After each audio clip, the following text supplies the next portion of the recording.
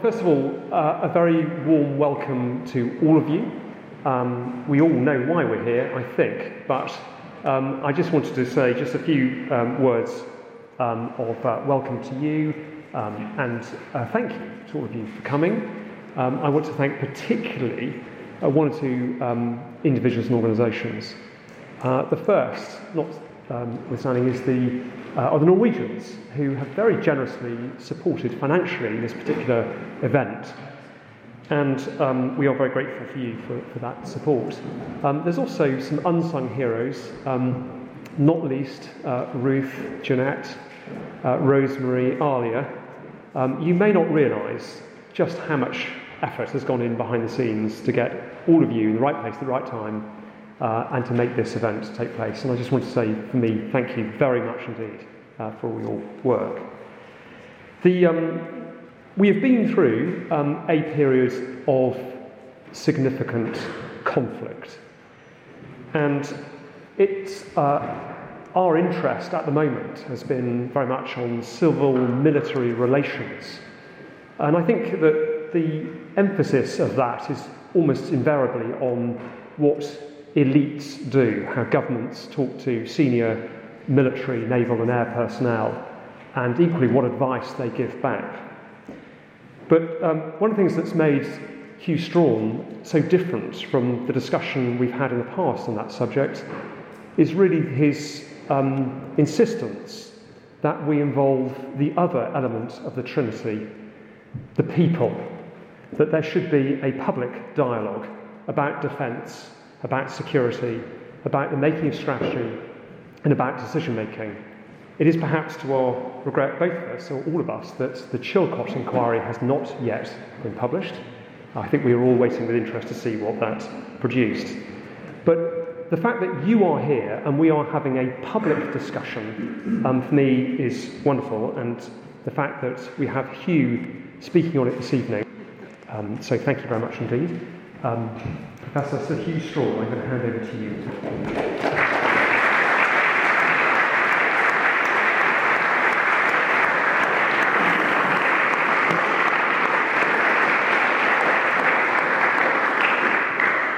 Rob, thank you very much. And of course, I must thank all those that you've also thanked for making this possible. It is actually truly wonderful to see so many friends, some of very long-standing indeed.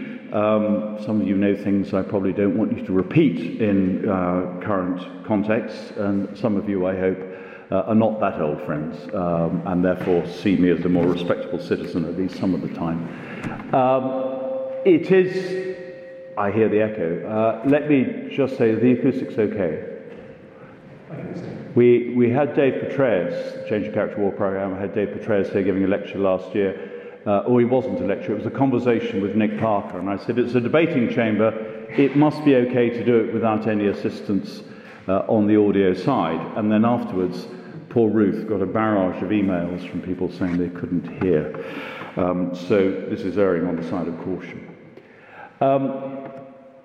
What I want to say, and Rob's trailed it, is a bit about strategy and democracy. I have to say I chose the title when Ali Ibrahimi said to me, what's your title? I said, oh, strategy and democracy, I said. I thought about it rather more recently. But I think, as Rob said, it is something which I feel one way or another has been close to my intellectual interests. And I want to begin with something that also reflects what I'd never expected to be doing when I came to Oxford in the end of 2001, beginning of 2002, and that is talk about a visit to Afghanistan in June 2012. On the anniversary of Waterloo, on the 18th of June, I went with a group of other academics and policy wonks and so on from NATO member states to Kabul University to meet a class of law and politics students. And naively, we had imagined that with the election of President Karzai, or not his election, sorry, the election of his successor on the agenda, that was what we were going to talk about. Indeed, I was rather looking forward to hearing what they would say about President Karzai's succession. In practice, the Afghans wanted to talk about the security position about NATO's ongoing commitment to Afghanistan, and about the problems of Taliban's safe havens in Pakistan. One particularly outraged student referred to President Obama's visit to Kabul just over 6 weeks previously. On the 1st of May 2012, the President and the President of Afghanistan, Karzai, had signed the enduring strategic partnership between the Islamic Republic of Afghanistan and the United States of America. The agreement included arrangements for a long-term security partnership and for the possibility of US forces remaining in Afghanistan after 2014, as it said, for the purposes of training Afghan forces and targeting the remnants of al-Qaeda. The agreement was trumpeted on Afghan television that day, both by Obama and by Karzai. But that agreement was not what agitated the Afghan student. What had outraged him was that in the early hours of the following morning, that was to say 1 minute past 4, having just checked this on the internet, 1 minute past 4 in the morning, Afghan time, President Obama had been on television again. And on this occasion, he had been speaking not to the Afghan people, but to the people of the United States from Bagram Air Base. And he told the American people, our troops will be coming home. Both statements are, of course, compatible. But for this Afghan, here was one voice earlier in the day, or the previous day, saying the United States was saying, and here was another voice saying the United States are going. Famously, in 2005, General Sir Rupert Smith, who's been a very good friend to the Changing Character War programme, I'm sorry he can't be here today, wrote a book which he called The Utility of Force, The Art of War in the Modern World, in which he characterised today's wars as wars amongst the people. There are moments when I read essays and dissertations which quote that, which just make me feel, let's move on. But it was a fair enough observation in that it reflected his experience in Northern Ireland and in Bosnia. And of course, when he wrote it, it caught the emerging concerns of British and American soldiers in Iraq and in Afghanistan. They were engaged, as armies in most counterinsurgency campaigns have been engaged, in securing the loyalty of the local population. Wars amongst the people have characterized the operating environment in which armies have often, and especially recently, found themselves. My focus this evening is not with the operating environment, but with the strategic context. What does wars among the people mean in the making of national strategy? And my concern is not so much with the loyalties of peoples caught in the crossfire of a combat zone, but with the role of peoples in mature democracies in the formation of strategic decisions. In May 2012, President Obama gave one message to the people of Afghanistan and another to the people of the United States. He told each what he thought they wanted to hear, and in the process, he caused confusion and disarray. He's not alone. Our own Prime Minister, David Cameron, said in 2010 that Britain would end its war in Afghanistan by 2015. Of course, we ended it formally just before that, and went on to explain that he had set a clear withdrawal date because the British people expected it and they were right to do so.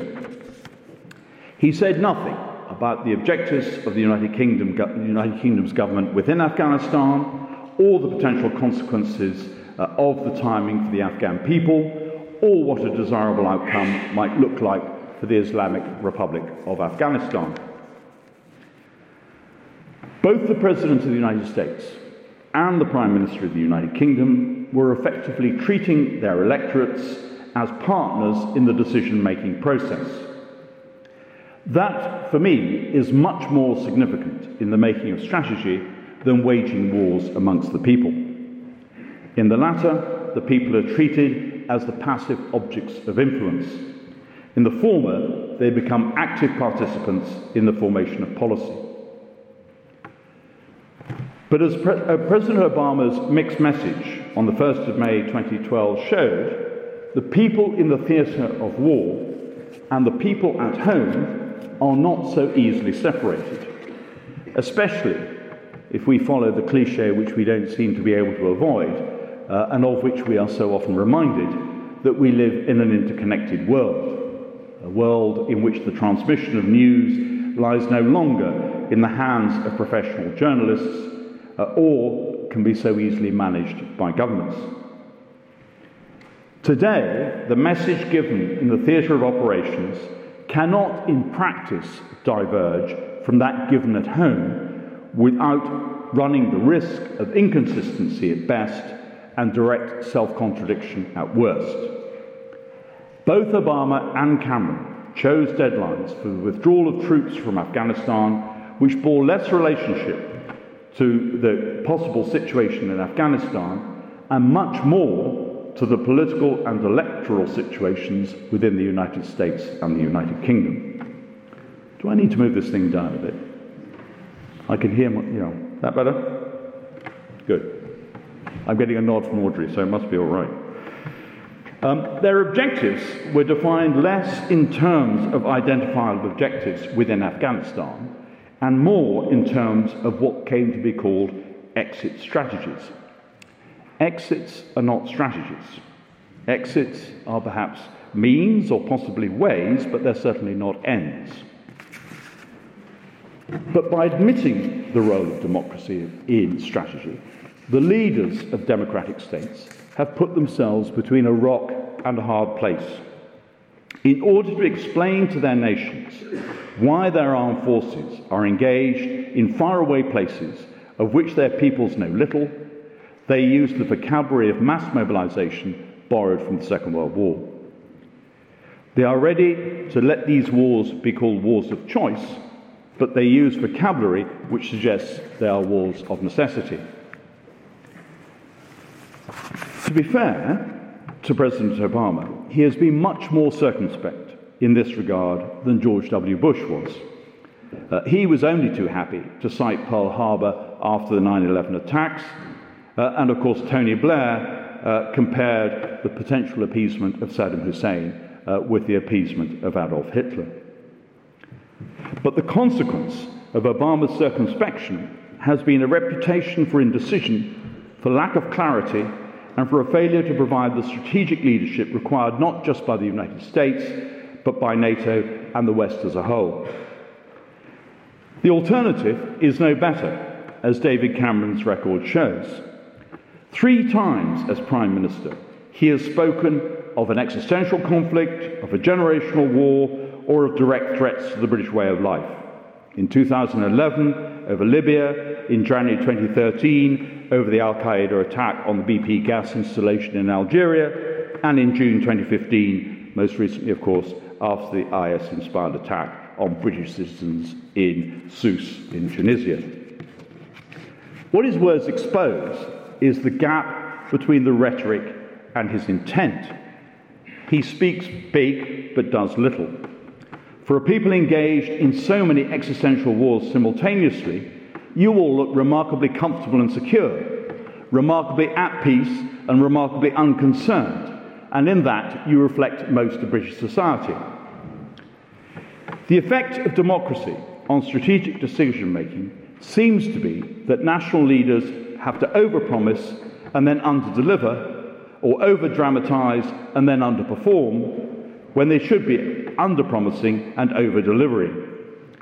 If substance matched rhetoric, Britain would be doing much more than committing 2% of its GDP to defence, if indeed it is committing that.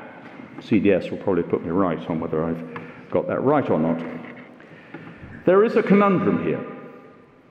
Democratic leaders are under pressure to hike the threat precisely because their electorates don't feel threatened. And yet the more they do so, the less convinced their publics seem to be.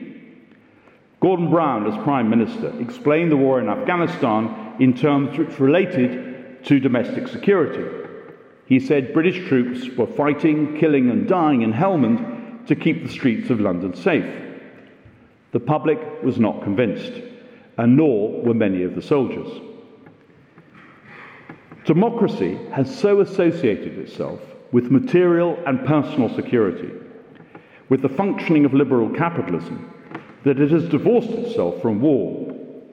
The identity of the state itself is weakened by its reliance on supranational organisations like the EU, NATO and the United Nations, and by its passing of what used to be state functions to private companies or to multinational corporations. This process applies even within defence, with the growth of private military companies. Democracy has become associated with peace, not with war. Democracies are characterised as risk and casualty averse, and they are seen as reluctant to be taxed in order to provide funds for national security.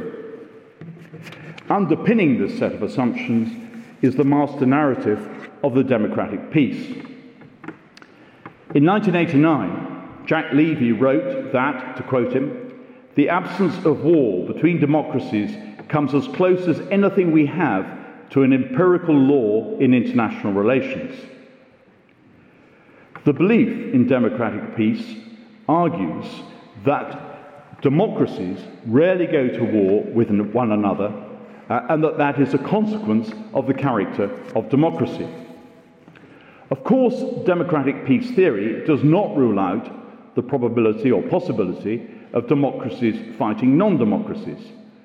But that in itself raises the question of what a democracy is and what is not a democracy.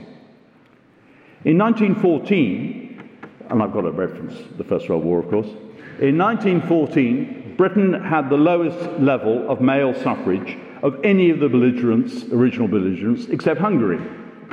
About 60% of British males aged over 21 had the vote. In Germany, every male was able to vote. Even states that political scientists would classify as non-democracies are not necessarily states without mass participation, a point true not just of Germany in the First World War, but also of Germany in the Second World War. The assumption that things are otherwise is a product of the master narrative of liberalism, an inheritor of the Whig view of history, and an assumption that liberal democracy will produce not just domestic, but also international harmony. Its logical corollary is that democracies find it hard to make war.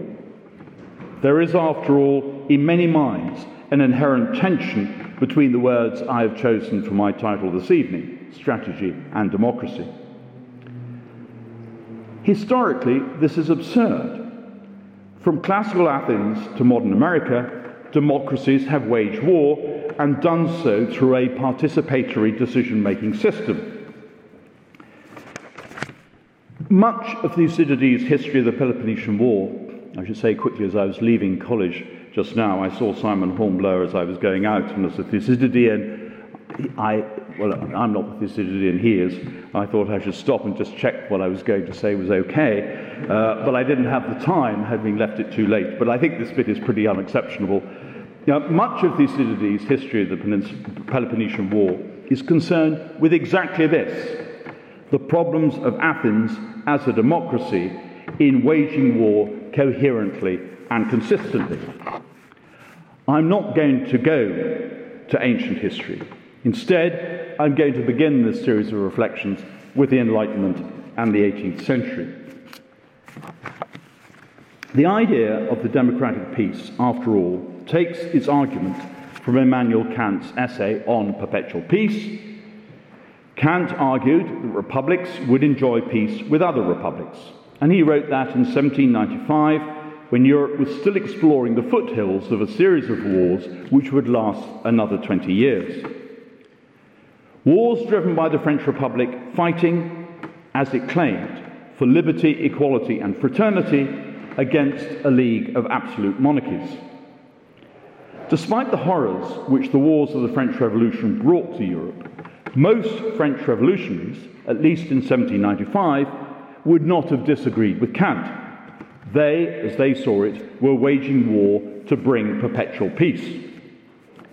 The reason that France found itself at war, they believed, was not the fault of France, but the fault of autocracies and absolute monarchies that failed to recognise the need to democratise, that failed to recognise the need to give power to the people.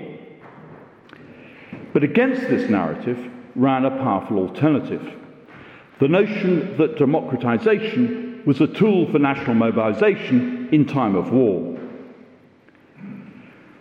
The French officer, the aristocratic and enlightened Comte de Guibert, first published his Essai Général de Tactique anonymously in 1770, but then under his own name in 1772, and in an English translation in 1781. Most of those who quote Guibert do so by citing a passage, which I too will quote, partly because I want to come back to it later. "Let us suppose in Europe," Guibert wrote, "let us suppose in Europe there was to spring up a vigorous people with genius, with power and a happy form of government, a set of people that to strict virtue and a national soldiery joined a fixed plan of aggrandizement, who never lost sight of that system, who, knowing how to carry on a war with little expense and subsist by their conquests, was not reduced to the necessity of laying down their arms by the calculation of financiers." Guibert then proceeded to argue that for France, the first step to a successful exterior policy was domestic political reform. Interior politics, having thus prepared a state, Guibert went on, with what facility external politics can resolve upon the system of her own interests in opposition to her foreign ones by the raising of a respectable military power. How easy it is, Guibert wrote, to have armies invincible in a state where its subjects are citizens, where they cherish and revere government, where they are fond of glory, where they are not intimidated at the idea of toiling for the general good. As an army officer, Guibert was, of course, a servant of the king, but he dedicated his book not to Louis, but to my country. He included the king, France's father, as he called him, within that, but he also addressed the book to ministers, its administrators, that is, the administrators of France, to all ranks of the state, its members, to the people, its children. He looked forward to the day when all its members would be united. As he put it, may the ruler and his subjects, the high and low degrees of the community, feel themselves honoured with the title of citizens. Guibert died after a short illness on the 6th of May 1790. By then, the French Revolution had not reached its apogee in the terror, nor had the transformation of the French state yet revolutionised the structure of the French army. By 1795, those developments, both of them, were much more obvious. Revolutionary France treated those who opposed the logic of its own position, its conflation of the revolution with universal principles, to conclude that its enemies were politically backward. In the Vendée, Catholic, counter-revolutionary peasants were not treated as naive and ill-educated, but as part of a conspiracy against the revolution and its government. They were treated instead, therefore, as political actors, and about 250,000 men, women and children, or a quarter of the population of the Vendée, were exterminated by the revolutionary armies in 1793-1794. Captain Dupuy of the French revolutionary armies wrote from the Vendée to his sister in January 1794, "Wherever we go, we are bringing fire and death. Age, sex, nothing is being respected. Yesterday, one of our detachments burned a village. One volunteer killed 3 women with his own hands. It is atrocious, but, and this is the crux, but the safety of the Republic demands it imperatively." Part of that urgency related to the fact that revolutionary France faced an external threat as well as an internal one. It was simultaneously fighting the war of the First Coalition against Britain, Austria, and Prussia. In 1797, a Hanoverian serving in the Prussian army, the son of an NCO, Gerhard von Scharnhorst, published his general reflections on the armies in the Revolutionary Wars and tried to provide some sort of explanation why the French Revolutionary Army had so surprised those of the old order and had fought with so much success. And his answer to that problem was that the French army had been transformed by the revolution, by the political impulse given to its army as a result, and by the identification of the soldier with the nation. For Scharnhorst, as for other military reformers in the following decade and more, citizenship created soldiers with a stake in the nation who were readier to fight and die because they had rights than were the soldiers of pre-1789 monarchies. In the wars against Napoleon, Prussians were forced to sit on their hands between the end of that war of the First Coalition in 1795 and the Jena campaign of 1806, and again to sit on their hands after the Treaty of Tilsit, Peace of Tilsit in 1808, beginning of 1808, and the War of so-called National Liberation in 1813. And the officers who were associated with Scharnhorst, including, of course, Gneisenau and Clausewitz, looked to Spain and Italy for evidence of effective resistance against France, resistance waged by guerrillas, motivated, as they saw it, by national sentiment. Scharnhorst was a father figure to Clausewitz, and Clausewitz shared the frustration of his mentor and of Gneisenau, and together they plotted a war of national liberation in defiance of the wishes of their own king. In February 1812, Clausewitz sent a long three-part memorandum to Gneisenau which called on the German nation to wage a war of national liberation, mobilizing the entire population, ready to use terror and prepared to die rather than to admit defeat. He specifically quoted Guibert, going back to that first quotation from Guibert, and the most familiar one, even if, of course, being Clausewitz, he never acknowledged his sources. He called for a people with genius, with power, and a happy form of government. This was the Clausewitz who, when he wrote Book 8, Chapter 3 of On War, identified the French Revolution as having put the state's mobilization for war on a new and unprecedented level. To quote Michael Howard's and Peter Perret's translation, suddenly war again, the last time had been Roman Republic, suddenly war again became the business of the people, a people of 30 millions, all of whom considered themselves to be citizens. The people became a participant in war.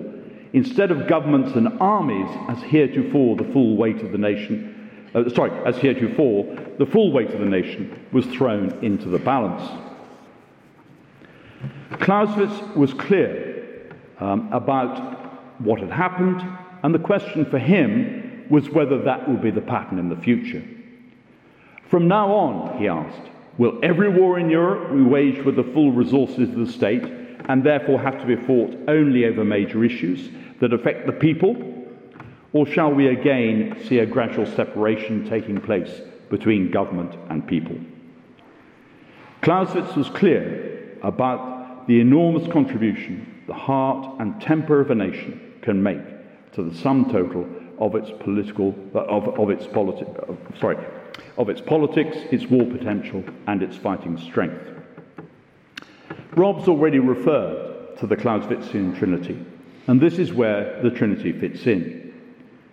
In Book 1 of On War, Clausewitz described war as being made up of three parts: passion, the play of probability and chance, and reason.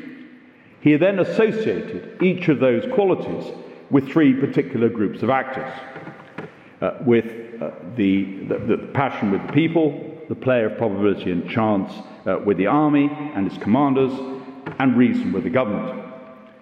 But he also made absolutely clear, in a way which too many modern readers neglect, that those relations, the relations between those three component parts, either the primary trinity or the secondary trinity, were not fixed. He did not rule out a people that was passionate and rational. Indeed, much else that he wrote about 19th century warfare was conditioned on the realization that European civilization did not preclude the need to abandon moderation and embrace terror. Nor is the relationship between war and policy fixed in the Trinity.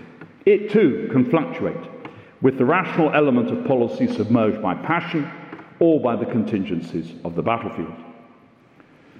The problem with recent, largely predominantly Anglophone readings of On War is this determination to rest it within a view of strategy that sees a linear relationship between policy and war, and an elite relationship between generals and politicians in the making of strategy, and a making of strategy which then excludes the people.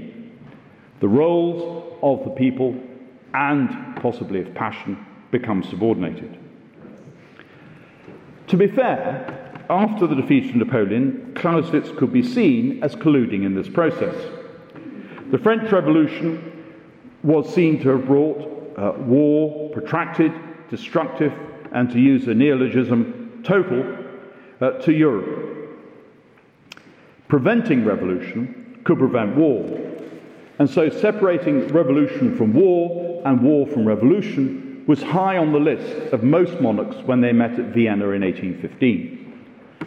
One of them was Friedrich Wilhelm III of Prussia, whose authority Clausewitz had so directly challenged in 1812 by appealing to the German nation rather than to the Prussian king, and by then resigning from the Prussian army and from the royal service to serve in the army of Russia.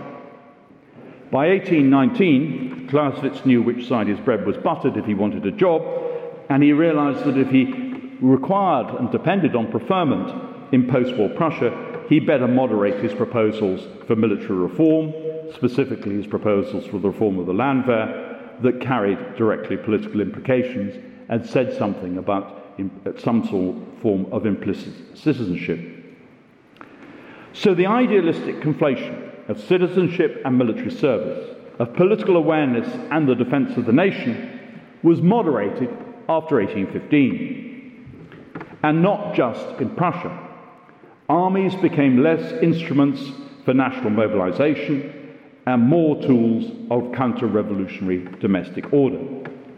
The debate about democratization of war became one bound up, above all, with the idea of the nation in arms, of military service in its terms, and conscription became less a manifestation of liberation and political awareness, the full idealized form it had had in the 1790s, and more a mechanism for social control.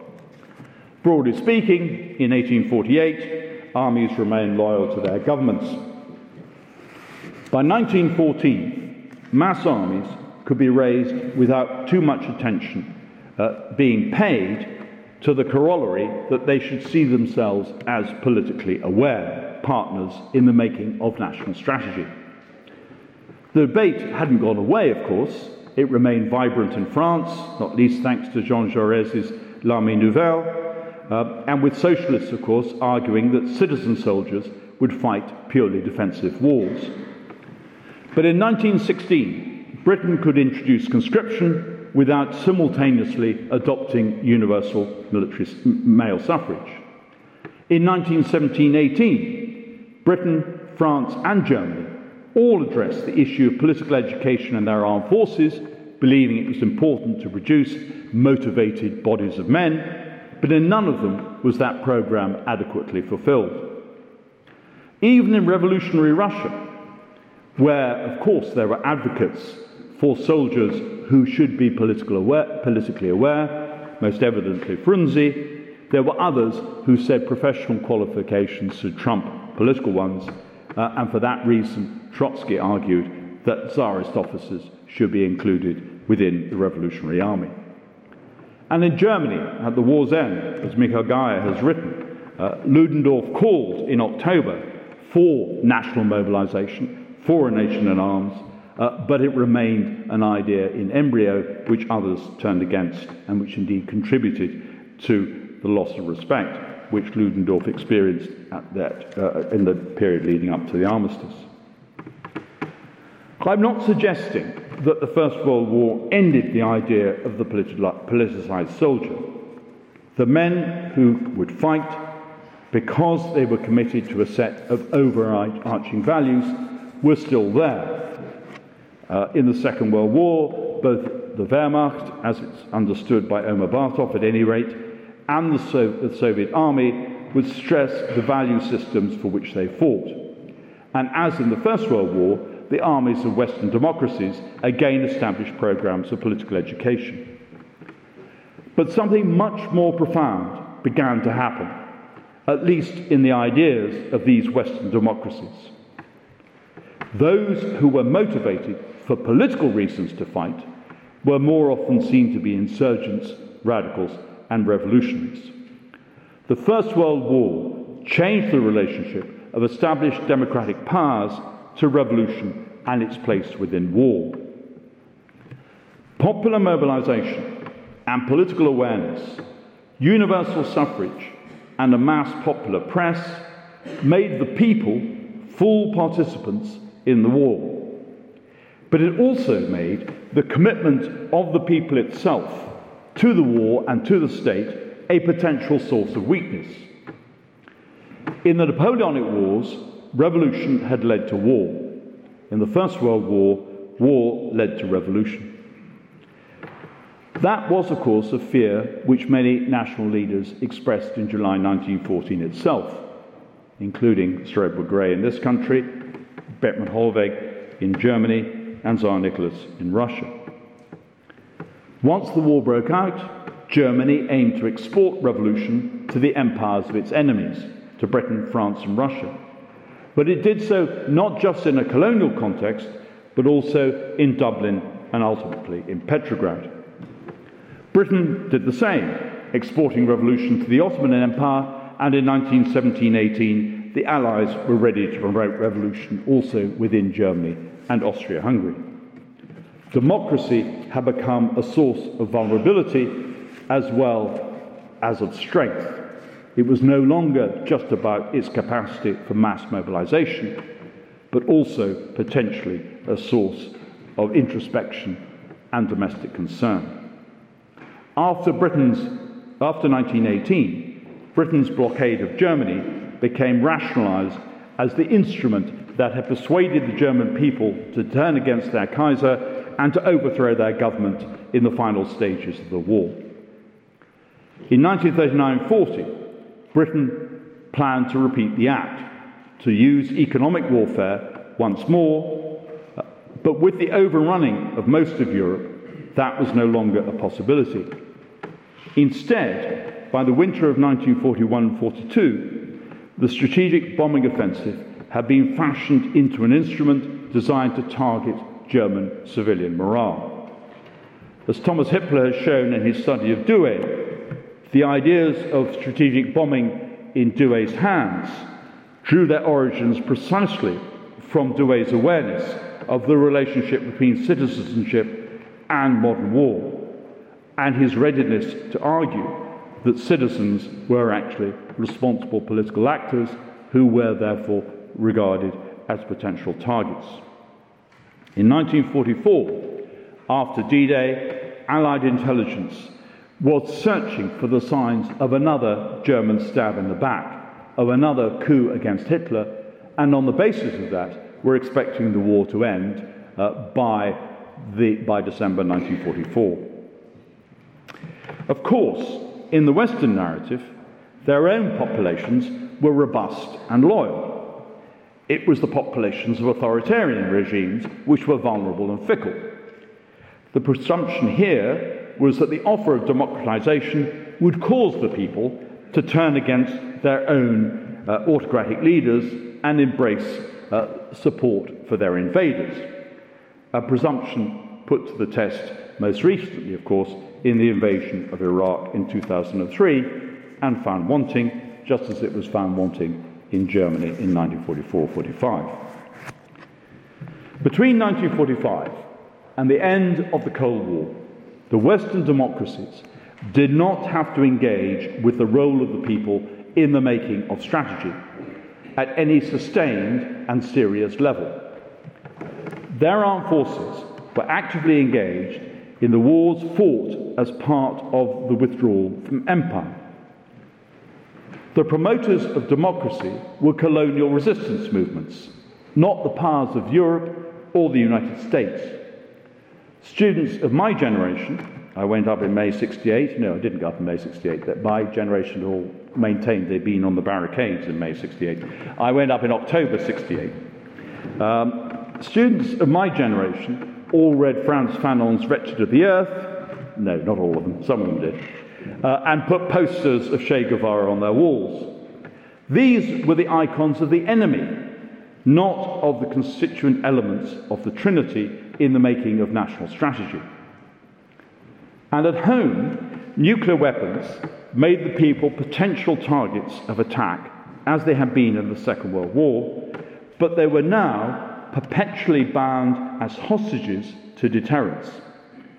They became passive pawns more than potentially active participants whose loyalties might be affected.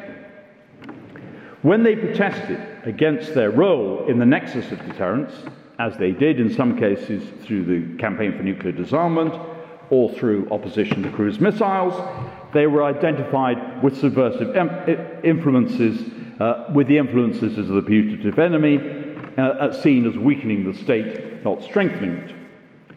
Nuclear weapons had the effect, therefore, of demobilizing the democratic strengths of Western governments.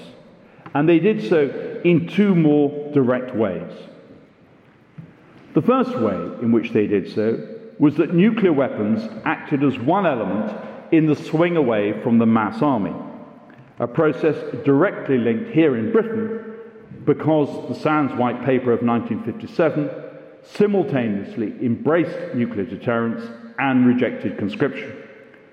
Other states did not do it quite so explicitly and did it much more slowly. But think where France, the home of the nation in arms, the sponsor, if you like, above all, of the citizen soldier, think where France is today, nearly 2 decades on from its own decision to abandon conscription and to embrace the idea of the professional army. Democracies no longer presume that going to war will require the active participation of their citizens as a body. And the second way in which nuclear weapons were attractive or had an effect in terms, they were attractive for this reason, but they also had an effect in demobilizing democracy, was that nuclear weapons were a cheap option. This is all comparative, of course. They were a way of maintaining a major military option at a containable cost, while not engaging in active hostilities. And the challenge of the Cold War was how to maintain a large military establishment while not actually fighting a major war to justify that large military establishment. The beauty of nuclear weapons was that you were able to square that particular circle. But the corollary of that was that you maintained a large military establishment at comparatively low cost relatively. In the 19th century, both Sir Robert Peel, as a peacetime Prime Minister, and his heir, even if another party, William Ewart Gladstone, had argued that income tax, introduced, of course, originally in Britain as a war tax during the Napoleonic Wars, would inhibit Britain's appetite for war. They argue that if Britain went to war, the rate of income tax would have to go up, and that would actually give Parliament pause and might actually lead it to reflect on the wisdom of doing this. The corollary of that was that taxation was a form of wider participation in the decision-making process which war required. If going to war forced up the rate of income tax, then there had to be a parliamentary debate about income tax as well as about going to war. And indeed, the argument about income tax will be rather more vociferous and rather more central to to the running of the state than that of going to war.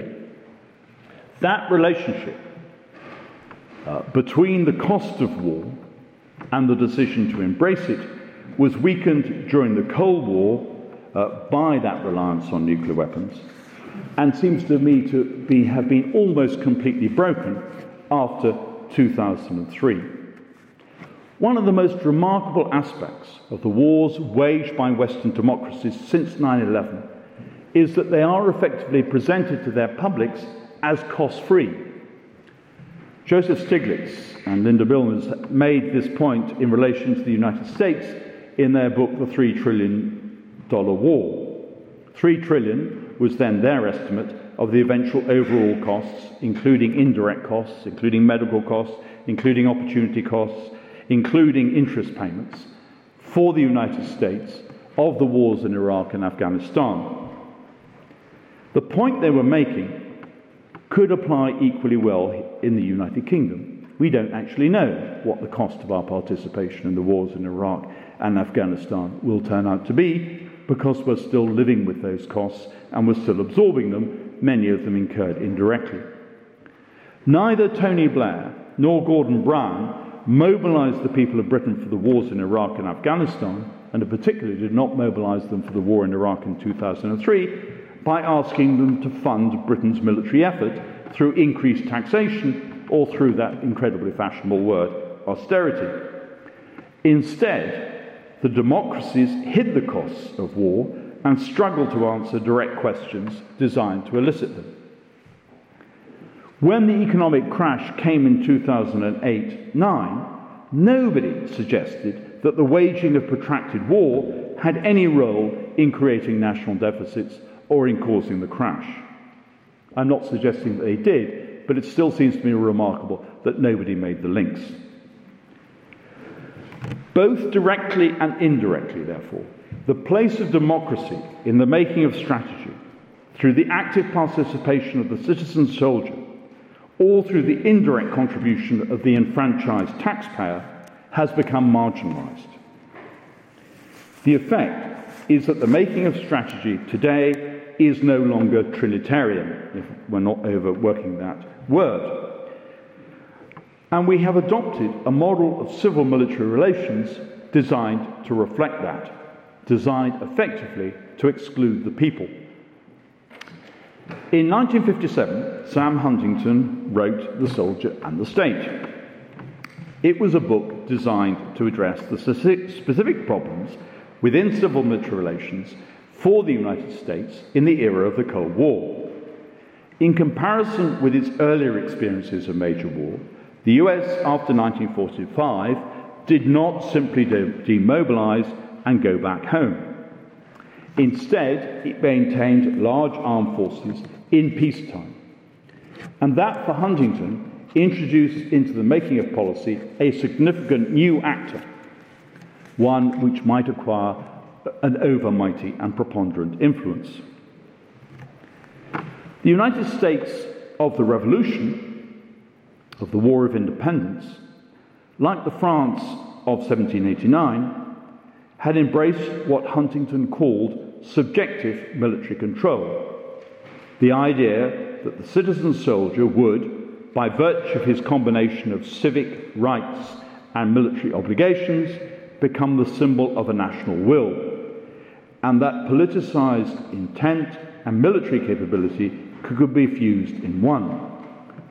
The militia's central position in 18th century American political thought is, of course, the justification for the constitutional right to bear arms today. Instead, Huntington stressed what he called objective military control, the idea that armed forces are controlled by their governments. The focus here is not on the people, but on the relationship between elites, between the government and their chiefs of staff. This is the model of civil-military relations which required President Obama to sack General Stanley McChrystal in 2009 because he criticised the president's strategy in Afghanistan. And this, in the United Kingdom, is the model of civil and military relations which produced in 2010 a National Security Council, but a National Security Council which is actually reluctant to engage in external consultation on national strategy, and is reluctant to have a national debate about such issues as Trident and nuclear weapons, neither of which is currently intended to be included within the 2015 National Security Strategy. British views on the renewal of Trident are, according to opinion polls, just about equally divided, with a small majority in favour of having them. A small majority, I think I'm right in saying, though of course these fluctuate, even in Scotland, although Nicola Sturgeon doesn't believe that's true. This has not stopped Alex Salmond arguing in a speech given on the 11th of September, just the other day, that a unilateral UK government decision to renew Trident could be one of 4 conditions which would justify the Scottish government in calling for a second referendum on Scottish independence.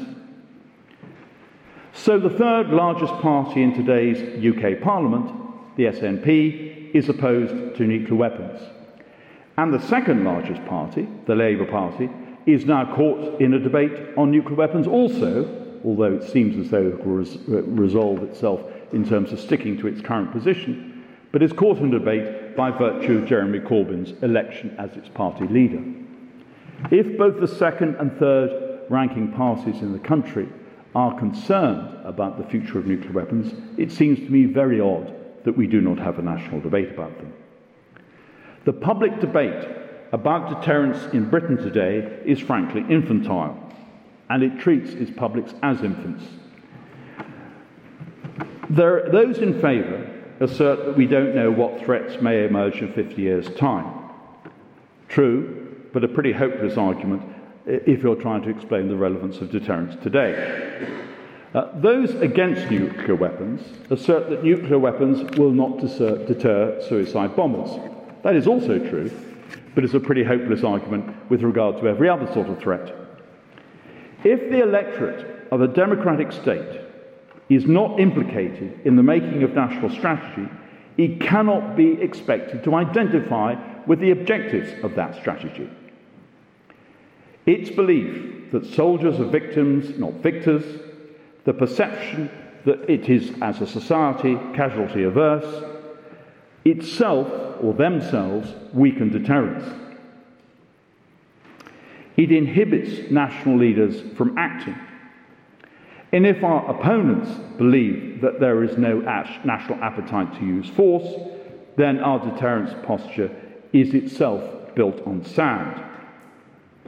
That, I would argue, is at least one conclusion President Putin drew after the Syria debate in August 2013, drawing a red line and then deciding that the red line had disappeared, created a permissive environment within which he could act. Since 2009 and the election of President Obama, we have seen the adoption of more limited means for waging what is still presented as a long war, and even in some respects, still presented as a global war on terror.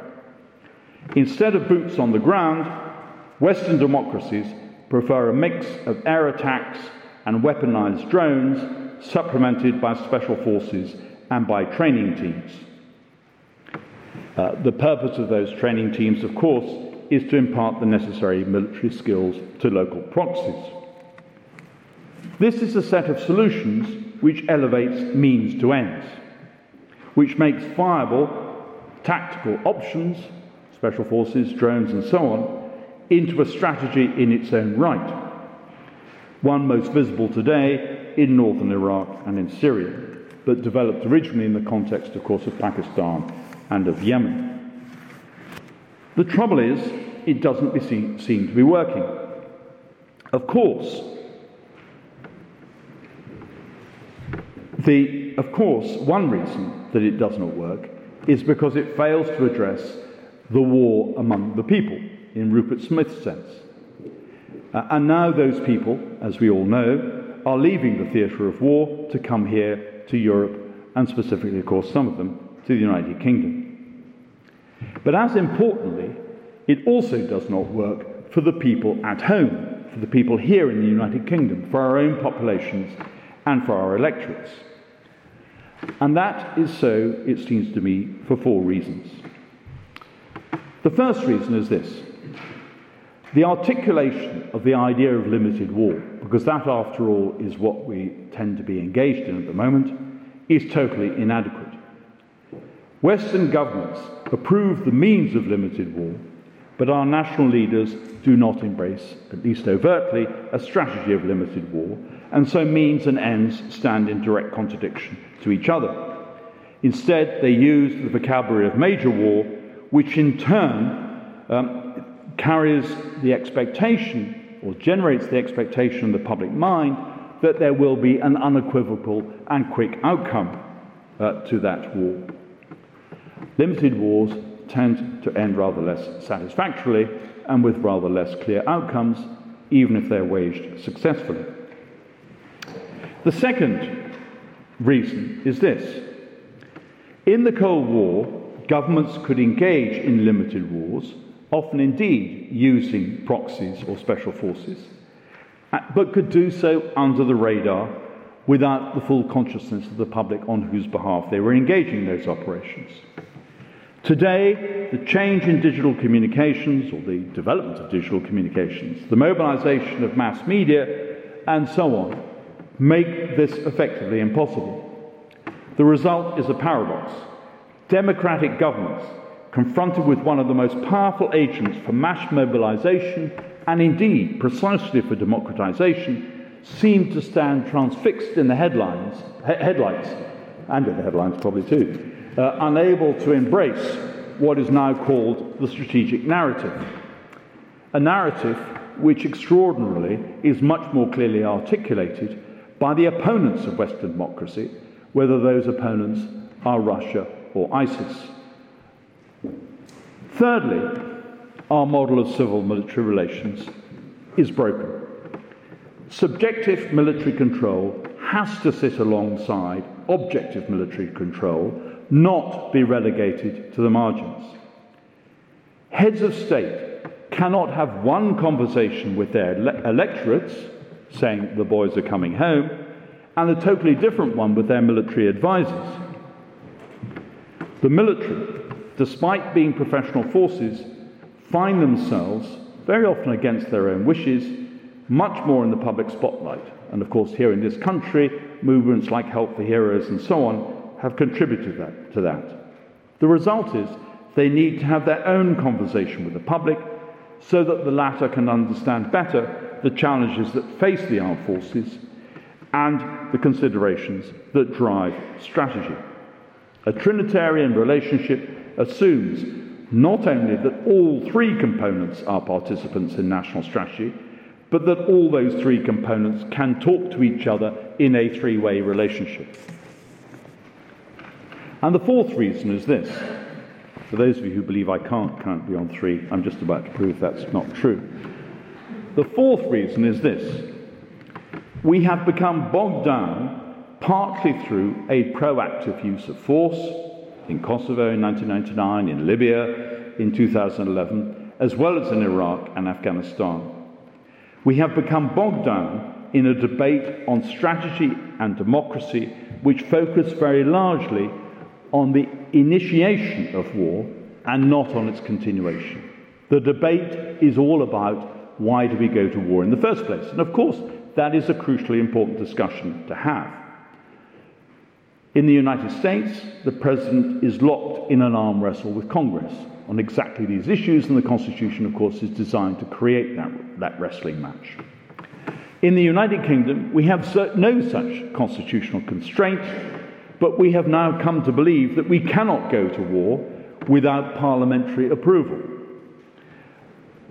The Prime Minister, naturally enough, perhaps responding to the shadow of Iraq, acts as though if Parliament says no, he cannot act. The effect is further to weaken the deterrent capacity of democratic states, both because it makes it hard for the head of state to act and act with speed, which he may often have to do, and also because, of course, it creates another element in the state which is uncertain and which putative opponents recognise. Now, those four reasons are, of course, challenges to the strategy-democracy nexus, but they also carry their own implicit solutions. A coherent approach to limited war, a more effective management of media and communications, a more sophisticated system of civil-military relations, and a readiness to accept that Congress and Parliament are acting as strategic inquisitors, which very often they are. All those might produce fresh approaches to open the door to the better making of strategy and to the better making of strategy in democratic states in the 21st century. Thank you very much.